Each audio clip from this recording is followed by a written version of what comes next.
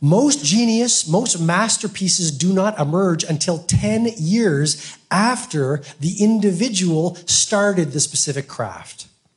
And then what does the work do? The world says, look at this book, look at this painting, look at this business. She's a genius. What they don't see is the 10 years of practice, daily focus, iteration, optimization that got them to that piece of genius. That's Robin Sharma, and this is the Depression Detox Show.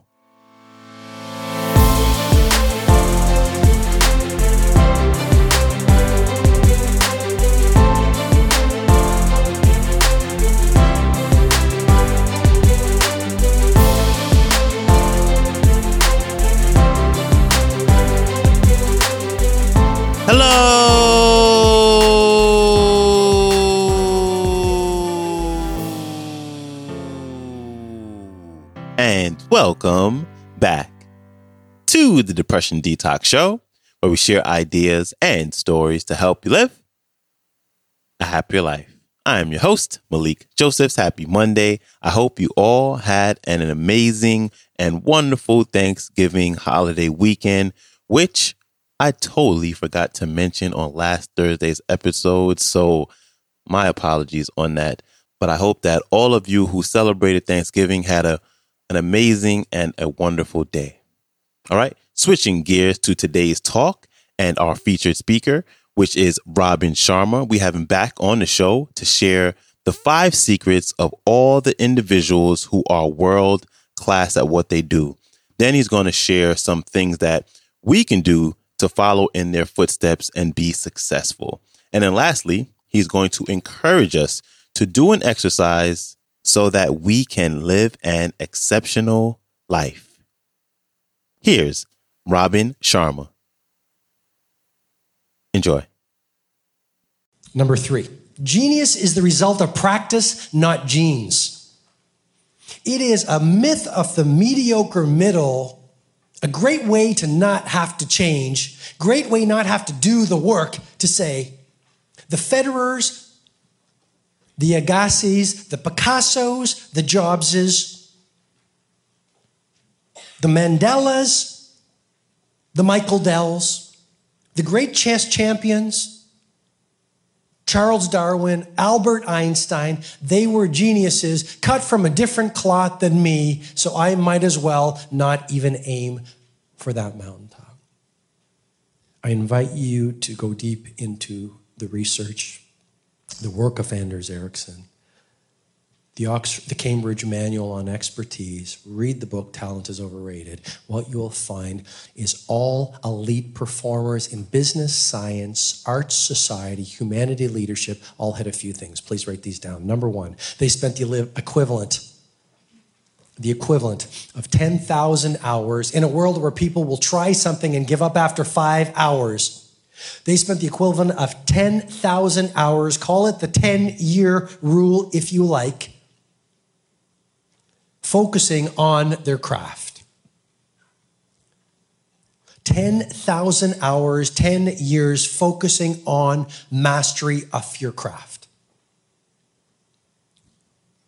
Mozart, most people don't know this, his father was a music teacher.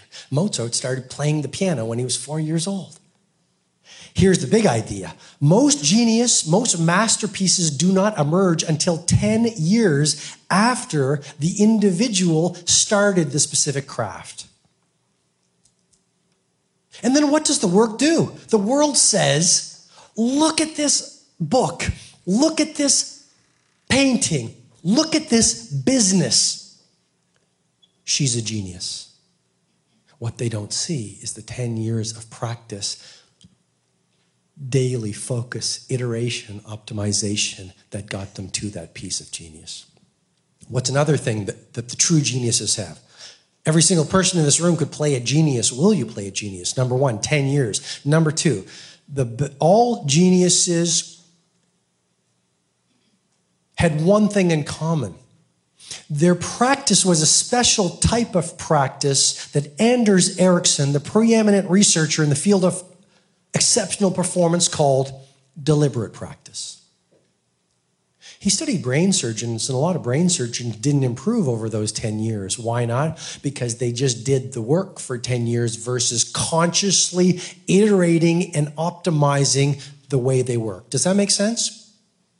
So literally, it's not like every day they would say, what can we do better today than yesterday? 1% each day, so they got the improvement. If you just go to work and do the painting every day without asking yourself, how can I practice to make it better consciously? Okay, my brush strokes needs to change tomorrow. My color combination needs to change tomorrow. This needs to change tomorrow. Daily nano wins over 10 years leads to your David. If you just go to work on that one thing for 10 years without deliberate practice, you're not going to get to world class. Third thing, every single one of these peak performers had a coach, Agassi, Federer, etc., or a mentor. And finally, the context. Maybe it's the city you live in, the country you're from, where being a painter was revered, where being a baseball player was revered, where being a chess champion was what every 5-year-old wanted to be. So that was your aspiration. And you would take a bullet and die on the sword to follow that goal. All creative geniuses have two things in common. Number one, extended periods of time in silence. Extended periods of time in silence. I am going to challenge you with great respect to start building out into your daily schedule, please, at least 1 hour a day. Daily chunks of time that you literally schedule onto your planner or onto your BlackBerry or onto your scheduling tool. Chunks of time, at least an hour every day, where it's unstimulated. That means no notifications, no Twitter, no Facebook, no phone ringing, no meetings, nothing. It's just you in your dream cottage, or you in your office with the door shut, or you in your spare bedroom doing that project that you know will get you closer to your 24-month magnificent obsession. And the second thing all geniuses did, it wasn't just that they were great finding solitude and being alone without stimulation, but they had trained their brains to sit at their project for an extended period of time. It's not just they were alone. Literally, they could sit and write the novel, work on the project, do the masterpiece, build the business, and sit there for 3 hours while the world seemed to pass in a minute. How many people have had that? It's called flow.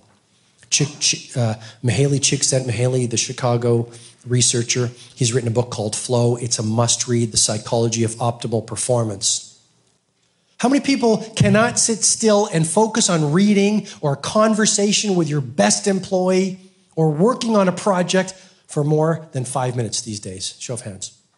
It's very common.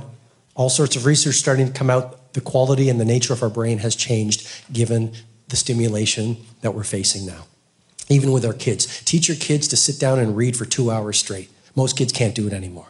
If your kids can't focus for more than 5 minutes, then how can they get to the part of the brain responsible for your best ideas?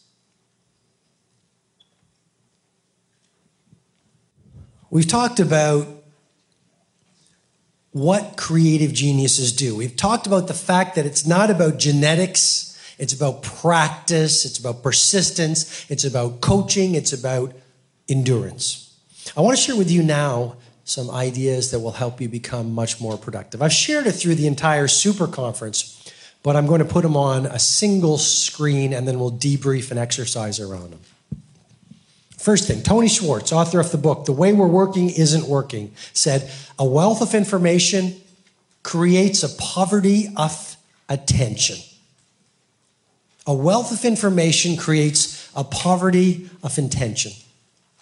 We're living in a world where we have never had so much stimulation coming at us right now.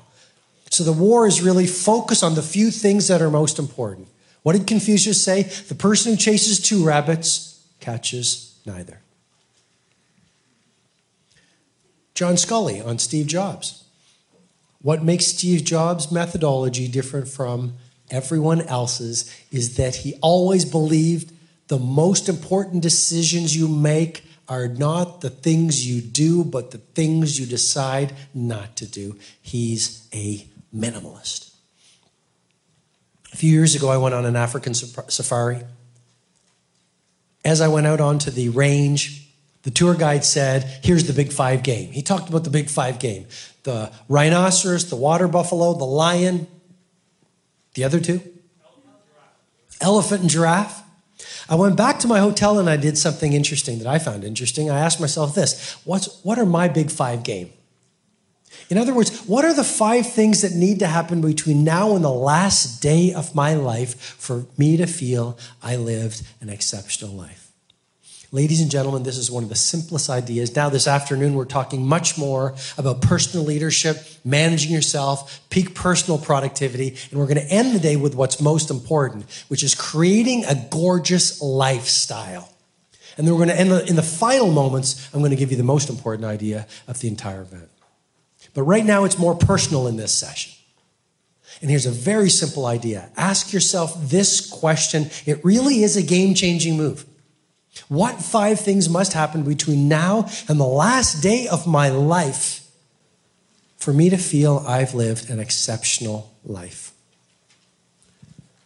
And on a daily basis, I now reconnect with my big 5 to ensure my daily actions are aligned with my deepest beliefs and my highest values. Remember my 3-step success formula. With better awareness, you will make better decisions. Better decisions will inevitably yield better results.